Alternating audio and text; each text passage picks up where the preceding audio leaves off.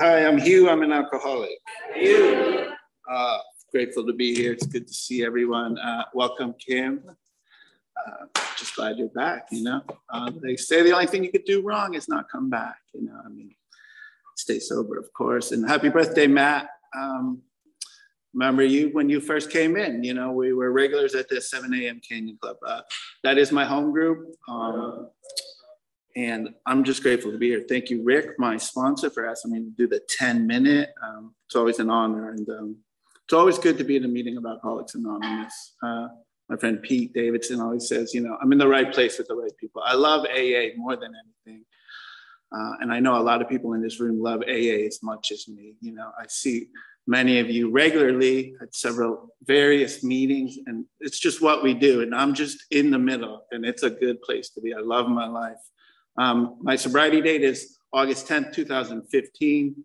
I came out here from Connecticut probably like 8 years ago for treatment. Thought I'd do 30 days, and here I am, I surrendered, right? You got to surrender to win. AA is like the best thing that ever happened to me. I always say, it is like winning, the lotto or striking gold, right? But then you got to mine that gold, i.e. do the steps, and then you got to give it away to keep it. It's real simple. And service is everything to me right now. And, they've been saying it to me since day one, and I've known it, but the longer I stay sober, I like when people say the less I know, and that's true too, right? What do I know? But I just see service as the answer, right? It's the rent you pay for your sobriety, and the rent is due every day. I started drinking at a young age, right? Come from a dysfunctional family, whatever. I drank because I was selfish and self-centered. So I started drinking at 12, regular high school party kid. What's up, Scotty? I love Scotty. And he brought his mom. That's the coolest thing ever. I always go all over the place, right? To drink is to die. This is life or death. So that's why I love seeing these guys come in here. But, I did not value my life. I thought I was bulletproof. And so I drank and I drugged, and I did it through high school, and slowly but surely, like everyone else did, it started affecting my life, my relationships, any, abilities or talents, right? Sports went out the window, grades went out the window. I chose, to hang out with the crowd that I thought was cool, all in the name of just being cool, I guess I was restless, irritable, and discontent. I had my insecurities, but that's not why I drank. I drank because I was selfish and self-centered to the core, and it took off. But I did get into a lot of trouble. I hung out with really bad guys, and I always led a double life. I kind of did get good grades in school, but I cheated a lot. You know what I mean? And I was always worried about my image, to the point where it was crazy. Like I would not smoke or drink during school, but after, everyone knew I was like, bad news, and people didn't want to hang out with me. Girls didn't want to go out with me. And my friends, they weren't really welcomed anywhere because we just caused a lot of trouble. But anyways, I managed to get through high school, and then I moved to New York City from Connecticut. I wasn't far from the city anyway, so I was hung out there. And I lived there for like 20 years, and my alcoholism took off, got introduced to narcotics. It was cocaine, and then it was heroin. Then that was it. The wheels came off quickly, obviously, shooting heroin, smoking crack, shooting heroin, crack, smoking dust. And even then, though, I was still trying to, beat the system, cheat my addiction. So whatever, I caught methadone, subs came out, Subutex, got on a strip of those. And would never really sell drugs. I mean, I just wouldn't, because I knew that equated to jail. I had some boundaries, but, it just prolonged the inevitable. I was actually able to somewhat function, lie, cheat, and steal some kind of a good life, to be honest. Got married, had a great life in New York, cool job, great wife. But I always had my double life, my secret. So I always say I never glorify, obviously my past, and I never compare any highlight reel to the truth and the reality of my addiction. So I could tell you I lived in New York City. I could tell you I did this, that, blah, blah, blah. It was all BS, you know what I mean? I wasn't that smart, I wasn't that athletic. I got lucky a couple of times. That was it, The end all be all was I was a selfish, self-centered, restless, irritable, discontent, alcoholic and addict. So, it just came to an end finally. It took a long time, but I started going to treatment by the age of 39, basically, So I did it all. I was in New York. I traveled the world regularly, but I was never happy. I was never grateful. And, I was a slave to alcohol. And finally, it came to an end. There was no precipitating event. I couldn't hide it anymore. It had caught up to me. So I had to start going to treatment. My wife at the time was threatening divorce. So I just started going to treatments all over the country, And I was getting, drunk and loaded in the centers, just coming home, not even, leaving the airport without getting loaded again.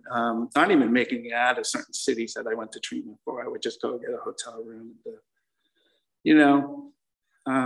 I had to surrender. I came out to California thinking I'd do the same thing, another 30 days, go back home, get high. And I was introduced to AA, they took us to a lot of meetings. I struggled a little bit the first year.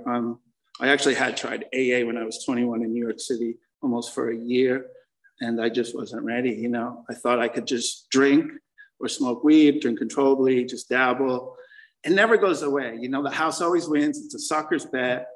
I always tell newcomers or sponsors, bro, you're not going to get away with it. It's just that simple. And I don't say death, jails, and institutions. I just say death. The drink is to die. We lost another member of our club, this weekend. That's the fourth woman in a little over a year. And it's not all fentanyl. It's alcohol too. So don't get it twisted if you think, you're just going to keep coming back, racking DUIs. Thank God I know that, though. And I can only do for me, It's an inside job. And so anyways, man, my treatment center made me go to the Canyon Club, 7 a.m. They made me go. So I always let sponsees know I wasn't that willing either, I wasn't going to get a gold star. Wasn't going to be newcomer of the year, sponsee of the year, but by the grace of God, God was always working in my life. I came to believe, at one time, actually, when I reflect, I was like, why was I so anti-God in the beginning? And this is me. It's just because I didn't want to stop drinking, I was never so adamant and anti-God until it, came between me and the drink. It wasn't that I had some problem with religion. It was just any card to play against AA, take AA to court, assassinate Bill Wilson's character. I'm just looking for an excuse, because I just want to drink. So, but by the grace of God, I did surrender. I had a taste, and what really sucked me in was the fellowship, the love. I met Rick at my Monday men's meeting, but he was also at the morning meeting. And I just started surrounding myself and with winners, men and women. They were just so kind to me, and I was nothing special, right? I had nothing to say, nothing to offer. I didn't have a car. It was none of that. There's no popularity contest. The more fucked up you are, the more we gravitate towards you. We just want to help you. We don't want nothing in return. I root for the newcomers. I want you guys to have a better life than me because I'm good with my life, I'm not competing with anyone, I aspire to have a better life. I surround myself with winners, and I'm always doing contrary action, like what Matt said. I get out of my comfort zone. I stick with winners. I hang out with people that are, I'm in the middle, but some are way more successful than me. Some are not, I go to the gym with guys way bigger than me. I surf with guys way better than me. I'm just always saying yes. I say yes to meetings that I don't normally go to. I'm like, man, thank God I said yes, or I would have missed out. And I meet a lot of people, and I'm always just trying to be preach grace and equality. Otis, he says everyone loves him because he loves everyone. He truly does, and that's what I aspire to do. Be kind to everyone. Know that I'm no better or worse. And there's women like Deborah Carmen on Zoom, the women she helps. And that's what we do. So I just see what the people before me do for others. And I'll just end with, I love everyone. I don't even know half of you people, but I don't have contempt prior to investigation anymore. That's through working the steps. And, you know, you guys love me, so I could love myself. So I'm good with myself. So I could just be like, I'll come to this meeting. I'm sure there's great men and women here. I don't know Kelly, but I know he's solid. You know, he hangs out with a good crew, you know, like be careful of the company you keep. You know, it says a lot. And, but I know everyone here has their own crowd and we all do the deal. We're all in this together. And that's it. Thank you very much.